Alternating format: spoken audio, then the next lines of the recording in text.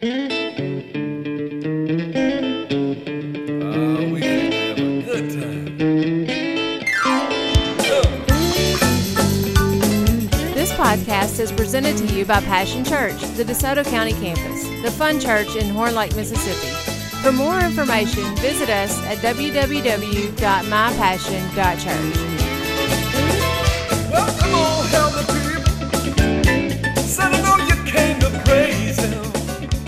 Well, last week we started a series, I guess. I don't know how these series things, I call them series sometimes, but our message last week was called Shout for the Victory, and we did. So we're going to turn it into a series. Today, the second message is going to be called Photobombing Christ. Photobombing Christ. If you don't know what that means, that's when you jump in the picture when somebody's taking a picture of someone. Photobombing. 2 Chronicles 7:14 says, "Then if my people who are called by my name will humble themselves and pray and seek my face and turn from their wicked ways, I will hear from heaven and will forgive their sins and restore their land." And some people may be saying, like, yada, yada, yada, yeah. I put that on my Facebook page. And most of us as Christians feel like we have to post that on the Facebook page. Very popular scripture these days. But the question is it more than just a platitude? Is it more than just a cliche? Is more than just a chant? Are we really humbling ourselves? Are we really praying? Are we really seeking His face? Are we really turning from our wicked ways so that God can heal our land and forgive our sins? Are we really doing it? This brother over here says, I am. Amen. And I got good news for you guys. We're doing it. You may not even recognize we're doing it. You may not have been fully participating so far, but you are part of a church that is doing this. In January, what did we do? We talked about the difference in the flesh and the spirit. We started preparing our hearts to know what is right living, to know how to live right for God. We began to humble ourselves. And then in January, we had 21 days of prayer and fasting. That is humbling yourself. And that prayer time, that is seeking God's face. And so we prayed and we sought His face and we humbled ourselves. And we're turning from our wicked ways. We are doers of the Word. We're not just posters of the Word. We don't just post the Word, we do the Word. There's a big difference. I guess y'all didn't hear anything I said. That's good news. That's good news. Can't you feel, don't you sense something going on? We are part of something bigger than we realize. Last week we shouted for the victory, and I felt something just break free in the spirit. We responded to God's voice, the trumpet call, and we shouted, and something in the spirit realm broke free. You see, God does things on the inside. God does things in the spirit before they manifest themselves in the natural world, in the natural realm in which we see things. And something has already happened. We shouted before the victory. The victory is already on the way.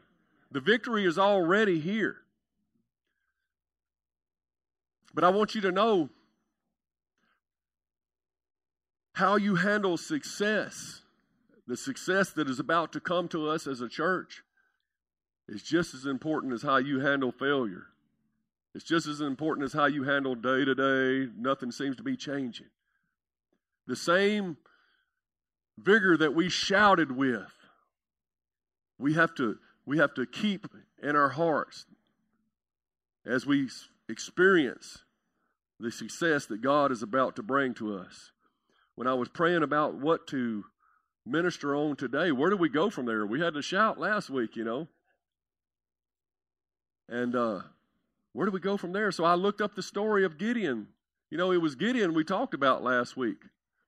He blew the ram's horn, they shouted, they broke the clay pots, and they let their light shine for Jesus, And we shouted for the victory. And I said, well, where do we go next, God? So I looked at what happened next in the story of Gideon, and you're not going to believe it.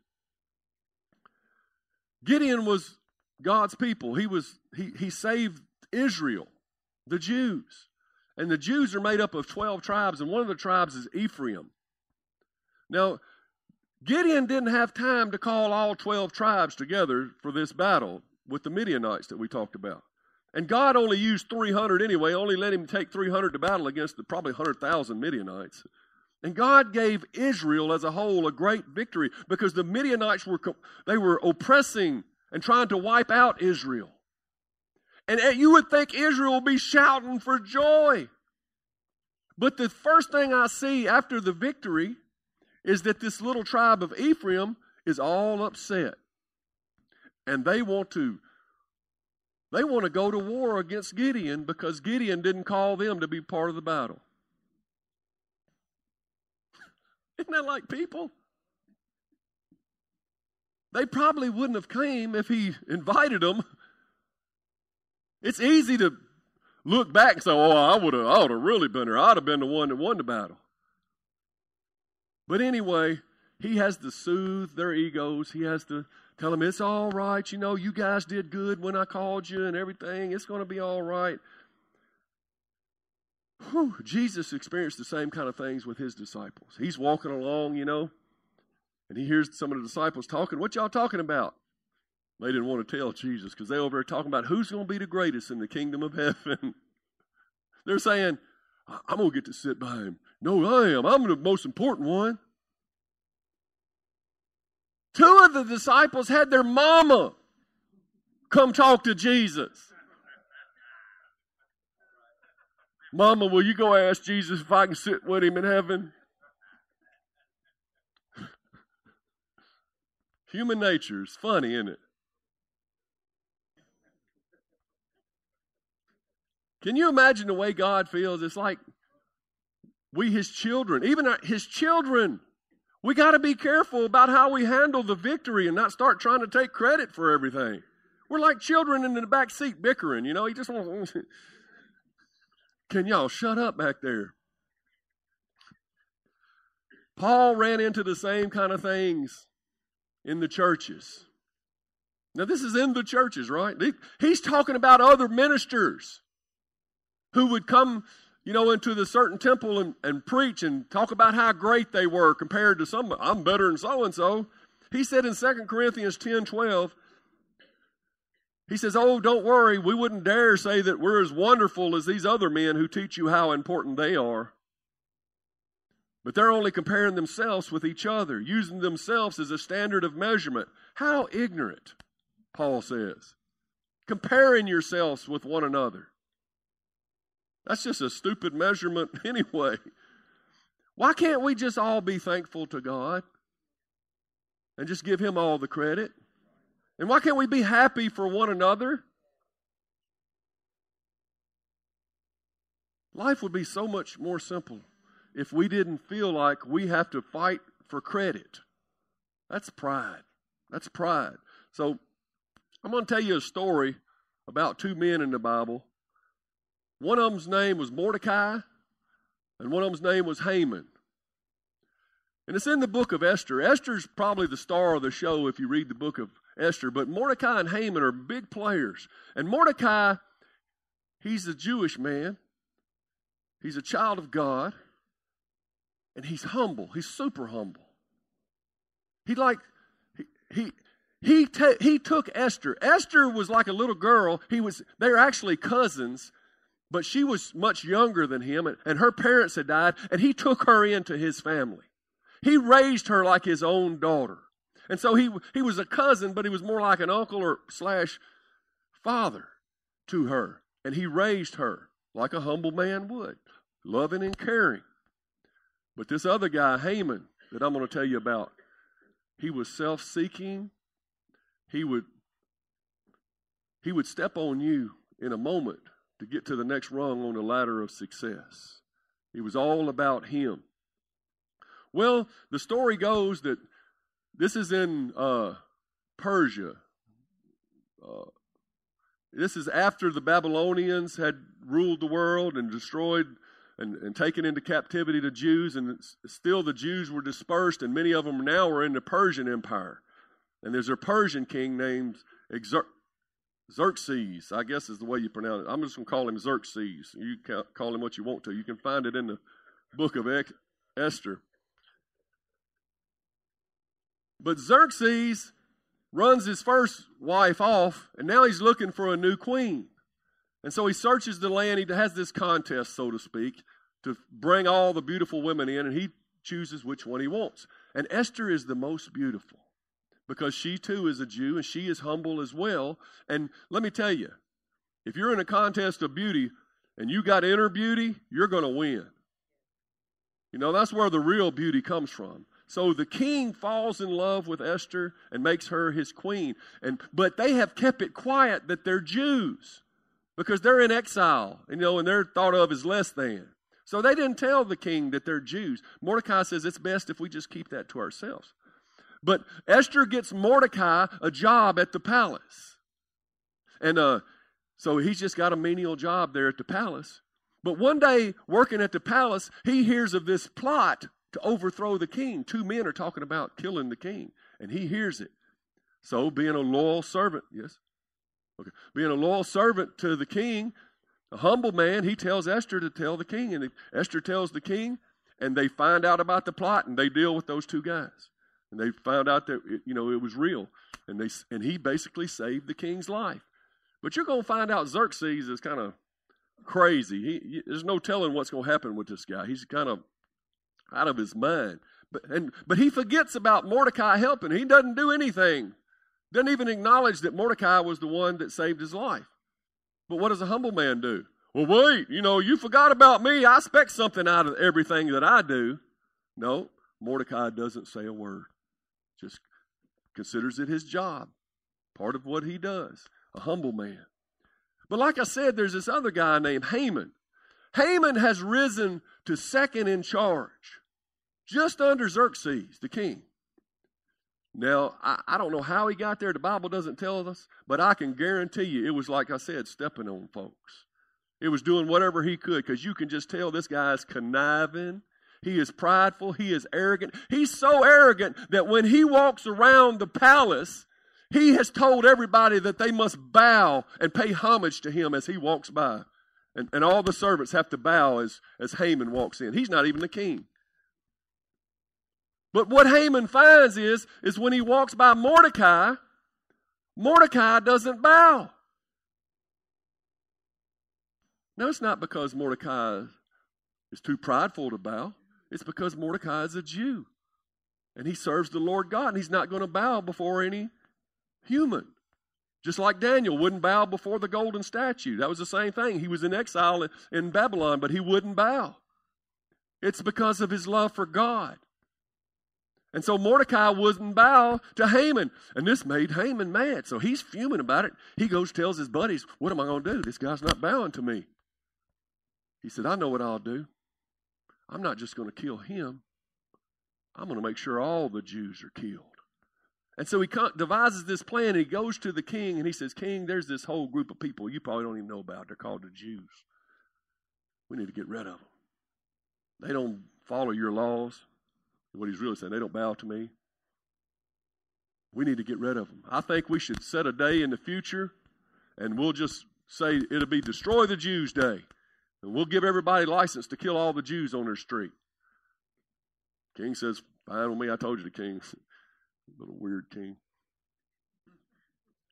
So he says, all right, and he signs it into a declaration that on a certain day in the future, they're going to kill all the Jews. Well, Mordecai hears about this plan, of course, being a Jew, knowing Esther's a Jew, and caring about the Jewish people, his community, and caring about people as a whole. He tears his clothes, and they won't let him do it in the palace, so he's outside the palace gate. He's heaping dust on his head and wailing and mourning and fasting and praying and doing things that a humble man would, seeking God in the middle of his trial. Esther doesn't know anything about the plan, but she looks out the palace window and sees Mordecai, her uncle, out there. She sends one of the servants, go see what's going on. He's not supposed to be doing that. And he sends back word to Esther, Esther, this plan has happened, and they're going they're going to kill all the Jews. And the guy comes back and tells Esther. She says, go back and tell him that I would like to do something. But, nobody can approach that crazy king unless he asks them to come. If you approach King Xerxes without being bidden, you're automatically killed. Unless he holds out the golden scepter to you. And she said, I ain't seen him in like 30 days. He hadn't called for me. She sends back word to Mordecai. Mordecai says, go tell Esther that if she doesn't try to save God's people, God will raise up somebody else who will. And don't let her think that just because she's in the palace, that she might not be killed. You tell Esther this, that perhaps she was born for such a time as this. Perhaps she was brought into the kingdom for just such a time as this. And so the servant runs and tells Esther this news, and it probably just touched your heart, because you're thinking, maybe I was brought into the kingdom for such a time as this. Maybe I was born for more than I even realized. And it touched Esther's heart. She said, you go tell my Uncle Mordecai to have all the Jewish people fast and pray for me for 3 days. And I'm going to have my servant girls, and we're going to fast. We're not going to eat a thing for 3 days. And whether the king kills me or not, I'm going before the king in 3 days on the third day. So they fast and they pray. And on the third day, the queen puts on her robe, and she walks into the chamber where the king is, knowing that if he's in a bad mood, and the king sees Esther coming, and a big smile comes on his face. Esther, so good to see you. And he holds out the golden scepter. And she comes and touches the end of it. He says, girl, I've been missing you. That's a paraphrase. I'm so glad to see you. I tell the stories. You have to read the details for yourself. I can't memorize the whole chapter, okay? But I'm just giving you the story. And he says, what can I do for you? I just want to do something for you. I'll give you everything I have. Up to half of my kingdom I'll give to you. And she says, oh, king, I don't want to tell you now, but I'd like to invite you and your servant Haman to a banquet I'm having. He goes, that sounds fine. Then maybe you can tell me what I can do for you. And she leaves, and he's all excited. He goes, tells Haman, the queen has invited us to a banquet. Haman's like, wow. He goes home. He's strutting like George Jefferson. He gets home. He tells everybody, man, y'all don't know what the king did for me. The queen herself invited me to a banquet. I'm big time now. I'm big time.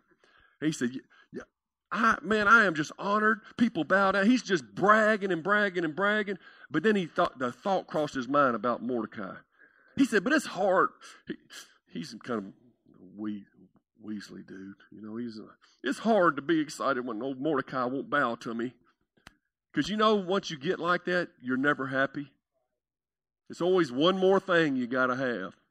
When you're trying to please self, there's always one more thing. You could be honored by the king himself, but there's always got to be one more thing. And that Mordecai, I just can't be happy because... And his wife steps up and she says, Haman, if that Mordecai is a problem to you, why don't you build a gallows 75 foot high and we'll hang him from it? He says, you're right. That's what I need to do. I just need to hang that Mordecai. And he commissioned us a gallows 75 foot high. Well, meanwhile, back at the palace, late that night, the king's trying to sleep, but he can't sleep. And oddly enough, he reaches for the book of the Chronicles that tells what's been going on in the kingdom. He's just trying to get sleepy or something. He's reading through, and he sees the part where it says that his life was spared from the two guys that had plotted to assassinate him. And it says that Mordecai was the one who had alerted Queen Esther. And he says, servant, did we ever do anything for this Mordecai fella? He says, no, sir, we didn't do anything for Mordecai. About that time, Haman comes walking in the palace. Haman is there. He's going to go ahead and ask the king and tell the king about his gallows and say, is it all right if I go ahead and hang Mordecai? Bad timing. Well, the king says, come on in, Haman, I got a question I want to ask you before you ask your question. What should the king do for somebody who really makes him happy?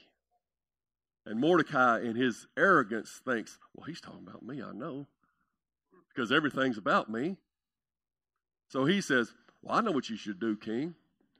You should put him in some of your royal robes, and you should put that man on one of your royal horses, and you should have somebody go before him shouting, this is what the king does for somebody who pleases him. And he's already thinking, getting his spurs shined up. And the king says, great idea, Haman. I want you to go get Mordecai and put my robe on him and put him on my horse. And I want you to go before Mordecai shouting to the whole city that this is what the king does for somebody he delights in. Can you imagine Haman's face when he heard that? And oh, by the way, Haman, what did you want to ask?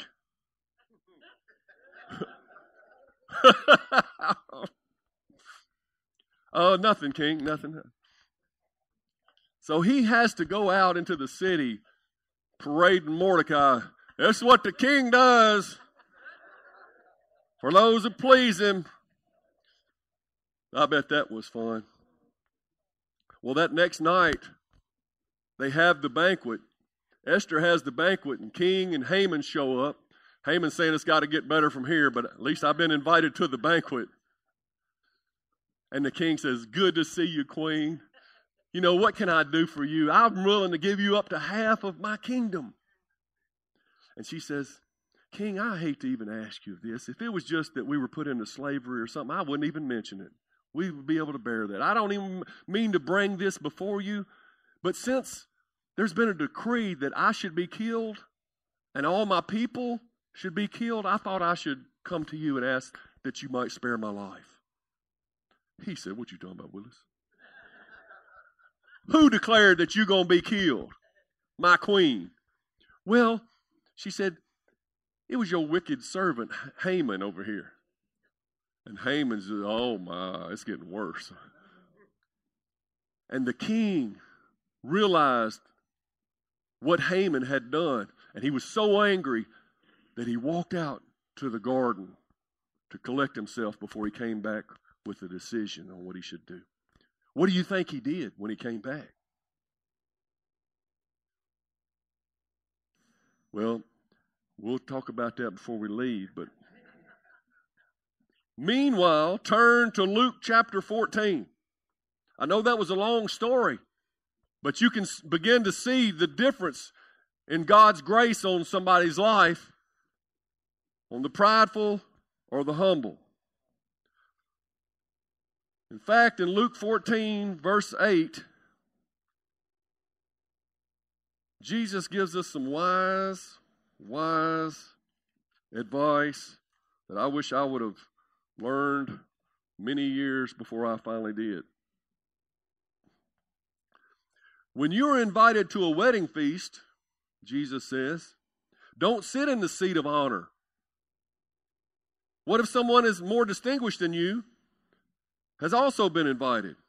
The host will come and say, give this person your seat. Then you'll be embarrassed and you'll have to take whatever seat is left at the foot of the table. Instead, take the lowest place at the foot of the table.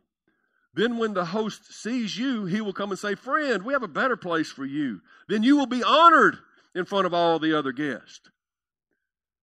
For those who exalt themselves will be humbled, and those who humble themselves will be exalted. Listen, let me tell you this. The moment you get saved, there's a process of humility that begins to take place in your life.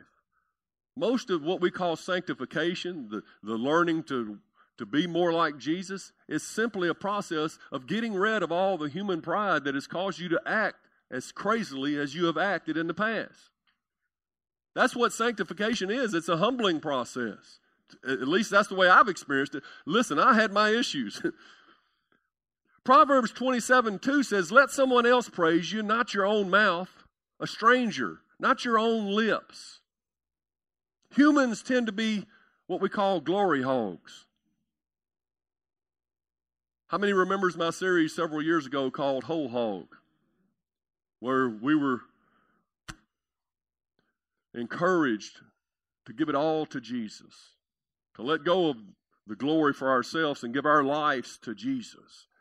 But humans, by human nature, tend to be glory hogs. They want the glory. I remember the first band I played at. You know, when I started playing guitar when I was about 14 and was in a band by the time I was 15 and had my first gig playing at well, we had some little gigs that didn't pay or something, but the first paying gig I had was about like when I was 17 years old at this little restaurant. I had a 3-piece band, and me and my best friends, we were tight, you know. We were in this together, and we practiced all the time. I mean, we didn't practice once a week. We practiced 4 or 5 times a week, drove our parents crazy.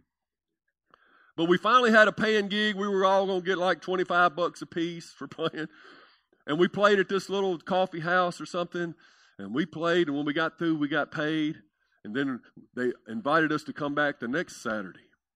And I'm thinking, man, this is going to be lots of money. This is going to be big. We're big time now. So between then and our next practice time, I had thought to myself, we need to devise a new plan to split this money. So I went to the drummer and the bass player, and I said, look, guys, you know, I'm writing all the songs. I'm singing all the songs. I'm playing the lead guitar. You guys are just basically the rhythm section. I think it would only be fair if I were to like get 50 and you guys split the 25. Some of you are wanting to kill me right now. Some of you are looking at me. Sure. Arrogance is not a good look, is it? But if you'd have seen me in those days, you'd have saw that I deserved the $50. Because when I played, I would play behind my head. I'd play behind my back. I thought I was Stevie Ray Vaughan.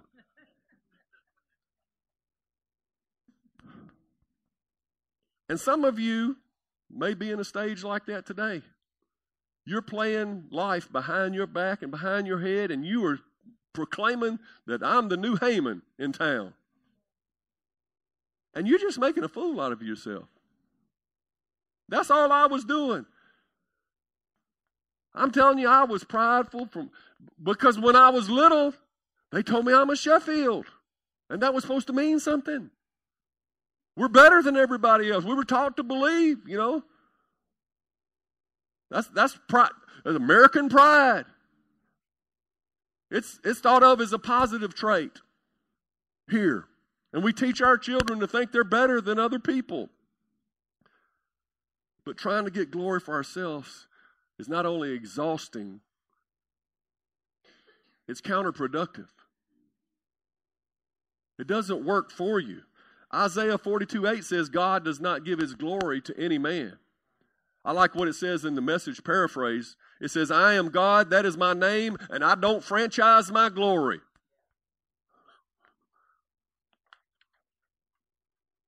The quicker we learn that all the glory belongs to God, the better our lives will be.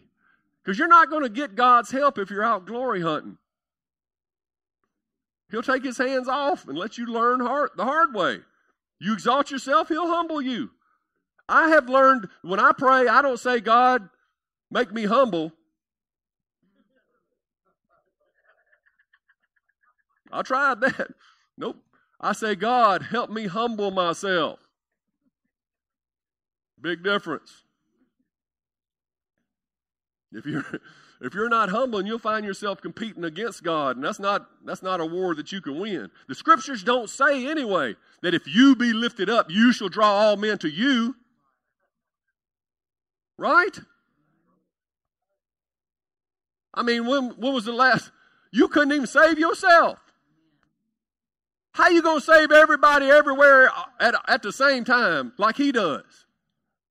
Until we can do all that, our shout needs to continue to be for Jesus. We didn't shout for ourselves and for our strength last Sunday. We shouted for victory of Jesus. And so I think it's very, very vital and important as we go forward. I think that what the Lord was saying, okay, you have the victory. When it begins to manifest in this church and we begin to grow, you need to remain humble. And you need to understand, you didn't fight that Midian army with 300 men. It wasn't you that did this. You don't start jumping up trying to divide the credit and say, why didn't you call me and why didn't you give me the credit? Our shout is for Jesus. Micah 6:8 tells it simply. It says, know, O people, the Lord has told you what is good, and this is what he requires of you. He's told you what is good, and this is what God requires. To do what is right, to love mercy, and to walk humbly with your God. Not so hard, is it? Not so hard at all. To do what is right, to obey him, to love mercy. Mercy requires that you give it to somebody else, as well as take it. And to walk humbly with your God. It's said that humility is not thinking less of yourself, but thinking of yourself less. That's the problem. Me, me, me. My four and no more. My name is Jimmy. Gimme, gimme, gimme. Sound like Pastor Billy on that one, didn't I? Some of you know what I'm saying. Arrogance is not an appealing trait. You remember how you looked at me when I said I needed to get more money in the band, right? Same way them guys looked at me. And they told me, you'll be doing that solo gig next Saturday. So I rethought my position. But bragging doesn't have the effect that you think it does. Bragging doesn't make people think more highly of you. Tooting your own horn. They don't say, yeah, you're right. Tell me more about how great you are. They're like, what an idiot. It'd be good if the NFL and the NBA players would get a hold of that concept. Okay, so sometimes when I preach a message and I talk on church terms and talk about the church as a whole, or I talk about the kingdom of God, some of us are like, hell yeah, it's church stuff. And we don't get it. So I'm going to tell you a few things I jotted down just thinking about the benefits of some humility in our everyday lives. Just if you as a person, not even in the church, or just if you as a person would humble yourselves, these are some benefits that you would see in your everyday life. Are you ready? It takes away the constant pressure to perform when you're humble. When you're not humble and you're trying to prove yourself all the time, there's a pressure that stays with you. And there's no peace in that. You can stop grading yourself on a scale of perfection. Your happiness is no longer conditional on your performance. You can be happy even though you're not succeeding.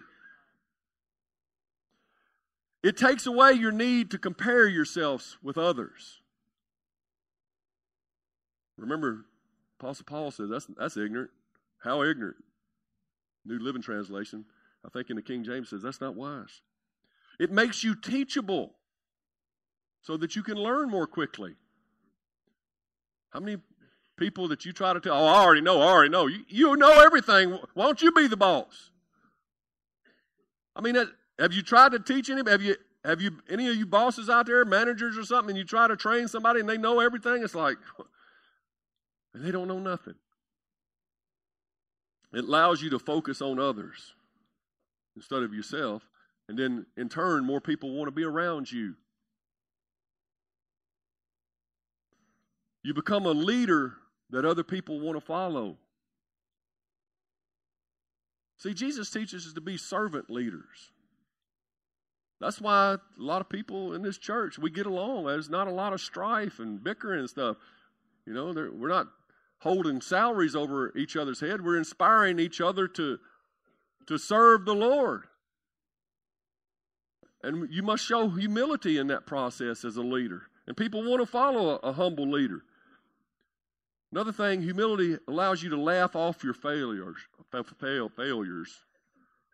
instead of trying to cover them up. You know, I do a lot of talking, so you got to give me a break every now and then. That reminds me, you remember Moses? They said Moses was the most humble man on the face of the earth. He told God he couldn't speak good, remember?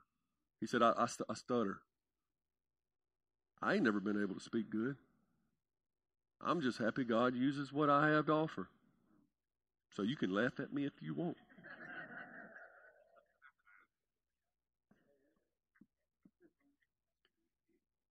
Humility allows you to become truly self-aware and not deceived by your own press clippings. You can evaluate yourself honestly. Man, I tell you, before I got saved, if you'd asked me about anything, I was the expert. I was the best at everything. But now that I'm saved and God is in 20-something years of humbling process, I'll be honest with you. I ain't near as good as I thought I was. And so consequently, you don't have to eat so much crow in your life. If they say you are what you eat, then I'd pretty much be a crow right now. You look and act much more like Jesus, so you make a better Christian witness. People don't feel judged by you, so they can relax around you. You're much more apt to show others mercy. You have no need for envy and jealousy. You're not easily angered. You're content and satisfied, less likely to forge out ahead of God's plan. You're willing to be patient. It's not you against the world anymore. You become a cheerleader for others, a better team player. These are things that humility will do in your personal life just as a natural benefits. When everything is not about you, you become truly free. Because, see, self is a relentless taskmaster. Self implodes. Self demands more than you can give it. Like Haman, he was never satisfied. He had everything he thought he wanted, but there was always one more thing. And that's that devil leading you about with a carrot. You're reaching for it, reaching for it. And in your pride, you think you're going to attain, but you're not. You learn to listen. Admit when you're wrong. Ask for help and advice. Give compliments and stop complaining. You're free to give other people credit. You learn to be yourself, to be good in your own skin. The self that some of you see in your pride is not the real you. You have made this person that's not real. You have made this persona. You believe your press clippings. You believe the foot you put forward on your Facebook post. When deep down, if you were to be honest, you're just like everybody else. You're broken and in need of a Savior. And so you can learn to be comfortable in who God made you. You're not comparing. Because you can sing a little bit, you're trying to sing better than Whitney Houston or something. You can let off all that pressure. All that stuff is weighing you down. Those are the cares of this life. If you're humble, God answers your prayers much more. He reveals truth that He has to hide from the proud. Humility is a sign of spiritual maturity and that the Holy Spirit is working in you, that you are being sanctified. Now, I like these last few.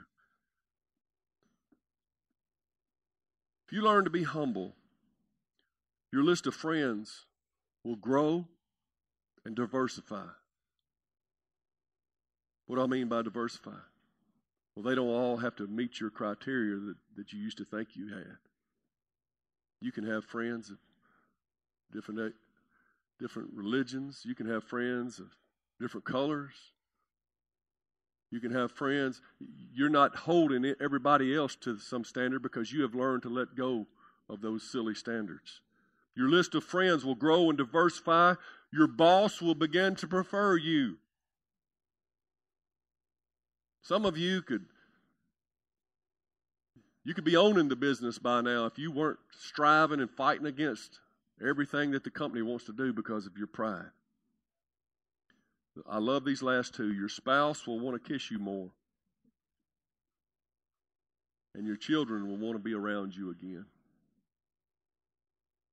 Those are some pretty good everyday benefits from just humbling yourself, aren't there? I wrote this. The most joyful and effective Christian is one who paints the most beautiful picture of Christ without photobombing it. The most joyful and effective Christian is the one who paints the most beautiful picture of Christ with their life without photobombing it, having to be in the picture. I heard a song on the way to church this morning. I don't know what it said exactly, but it had one line in it. I'm not living for a legacy. I want His name to be known. I don't care what they think about me when I'm gone. I am insignificant. I live for Christ. I love that. So what happened to Haman? Poor fella shows up at the banquet with his finest duds on thinking, look at me. And the queen says, that wicked Haman has plotted to kill me and all the Jews. And the king is furious and he walks out into the garden. And Haman's like, oh, my. Queen Esther, please, Queen Esther, please. I'm sorry, Queen Esther. I didn't know you were a Jew. We'll try to figure this out. And he gets up on the couch with Queen Esther, and he's begging her when the king walks back in. He says, so you going to have your way with my king too? My queen too? Further angers the king. What happened to old Haman? Well, first of all, the king gave all of Haman's stuff, all his property, and everything he owned to Queen Esther.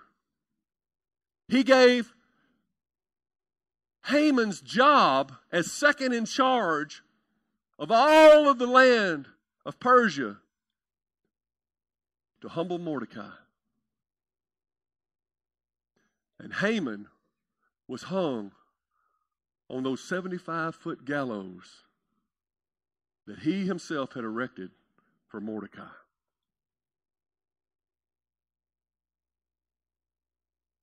Isn't that something? James 4:10 says, humble yourself before the Lord, and He will lift you up in honor. Humble yourself, and He will lift you up. That's a lot better than the lifting up that Haman got, isn't it? So you don't humble yourself, that's the kind of lifting up you're going to get. Don't pray, God, humble me. Pray, God, help me humble myself so that I may walk before you. Never has anyone, and never will anyone to this degree, show more humility than our Lord Jesus Christ. Hands down. And neither has anyone been exalted higher because of His willingness to go lower. From as far as the east is from the west is where He went in humility and where He was exalted to in His divinity.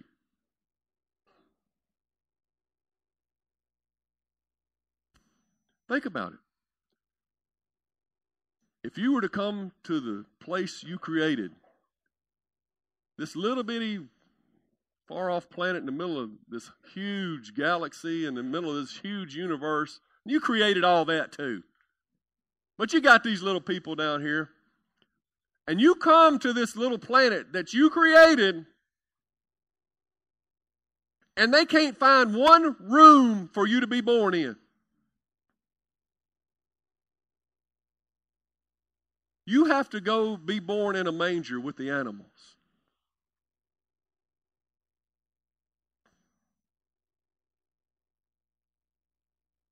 If anyone ever had a right to come down here and say, look at all what I did. If anyone had a right to put on the king's robe and ride on the king's horse, it was Jesus. But he became one of us. And that's so far below his divinity in heaven. Often when I used to teach the children in children's church, one of the things I learned is when I'm talking to them from up here at 6'4", they just see this authority figure. They see this big man. And they don't even hear half of what I'm saying. It's going right over their heads. So I learned to get down on a knee and look them in the face and give them a smile, give them a hug. And man, they'll warm up to you like nobody's business. They'll see you and be able to receive from you. And that's what Jesus did for us as a people. He became one of us. He experienced the things that we experience so he can know what we're facing. He went through what you've gone through. He's faced the temptations that you have, but yet without sin. And then he who knew no sin became sin for us that we might be made the righteousness of God in Christ Jesus.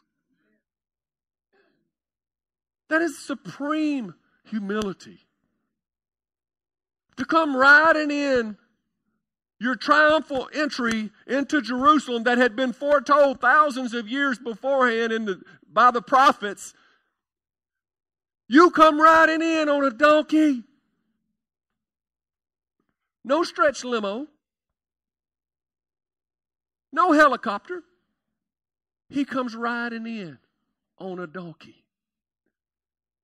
At the Last Supper, he puts on a towel. This is God. Puts on a towel and washes his disciples' feet. And do you know what he did when he came to Judas? When it was Judas's turn, and he looked up at Judas's face and saw a man who in the back of his mind is thinking, I'm fixing to turn this guy in. I'm fixing to betray him. Jesus washed Judas's feet.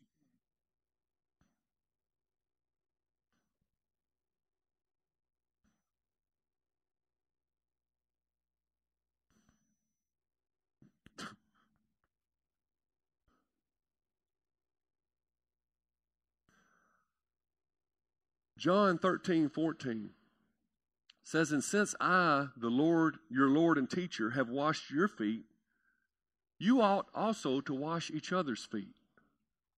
I have given you an example to follow. Do as I have done to you. Jesus willingly went on to bear all of our shame. He had no shame of his own. He had done nothing shameful. He had no sin, but he bore our sin. He was not thinking of self.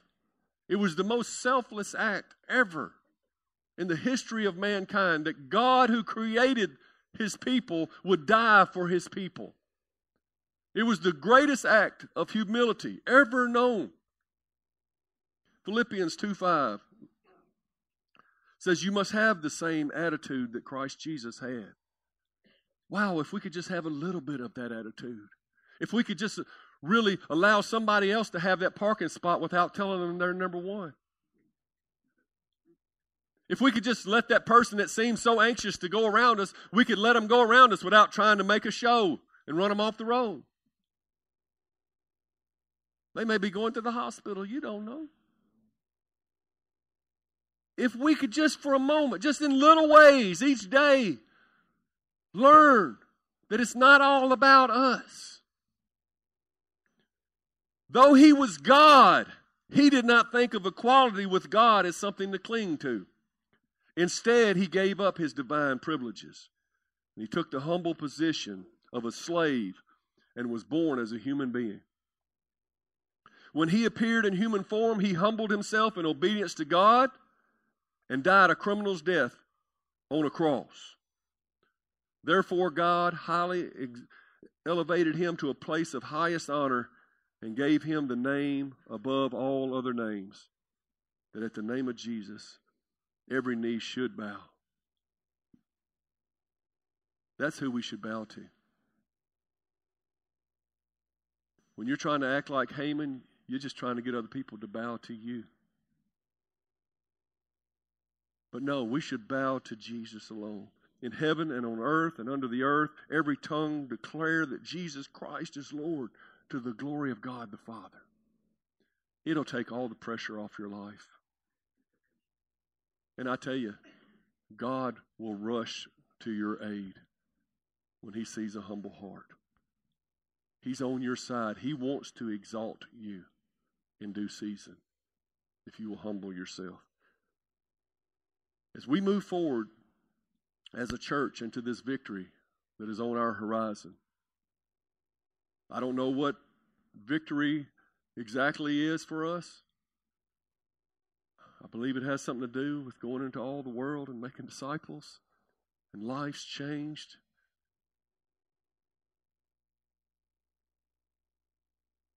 I want to pledge to you today, I wrote this down, I pledge not to take the credit as your pastor.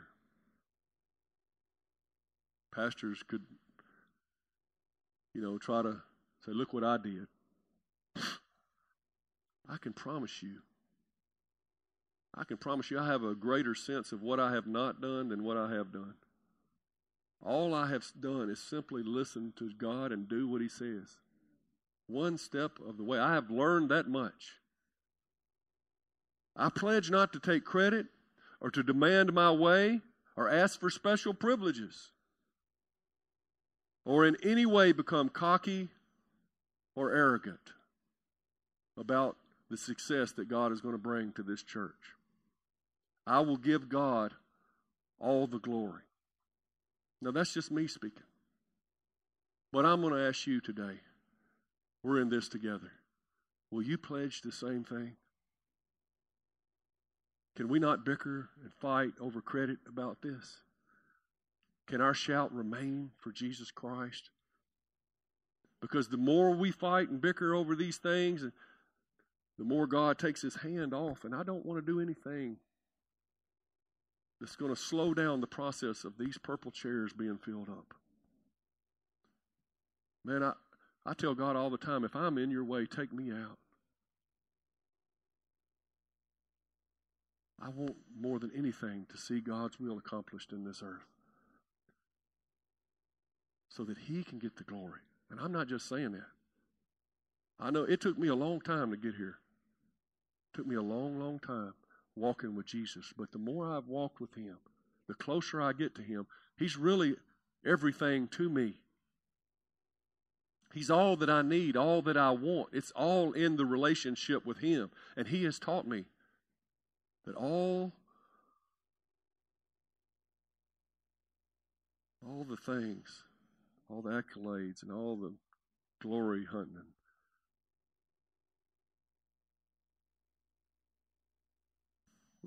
there's a scripture trying to creep in my mind, and I can't think of it.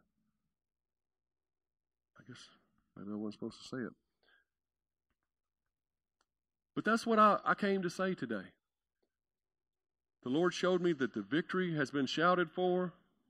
Victory is on the way, but we must remain humble throughout the entire process. And if we will, there'll be, us jumping up will be like putting up a wall against what God's trying to do. So let's work together. When there's arguments, when we get bigger, when those seats are filled up and there's more headache in the church, look, more people and more buildings and more things and more churches that we're growing and stuff, that's all going to be more responsibility, more headaches, and more chances for us to fight and bicker. But you came out in the rain today, so I feel like you are the big brothers and sisters in this church. I feel like you're the ones God wanted to hear this. There's nothing that can stop us if we will give God the glory. Can I get an amen? And I can feel a lot of pressure already relieved, can't you? Don't be a Haman. Be a Mordecai. God will exalt you in due season.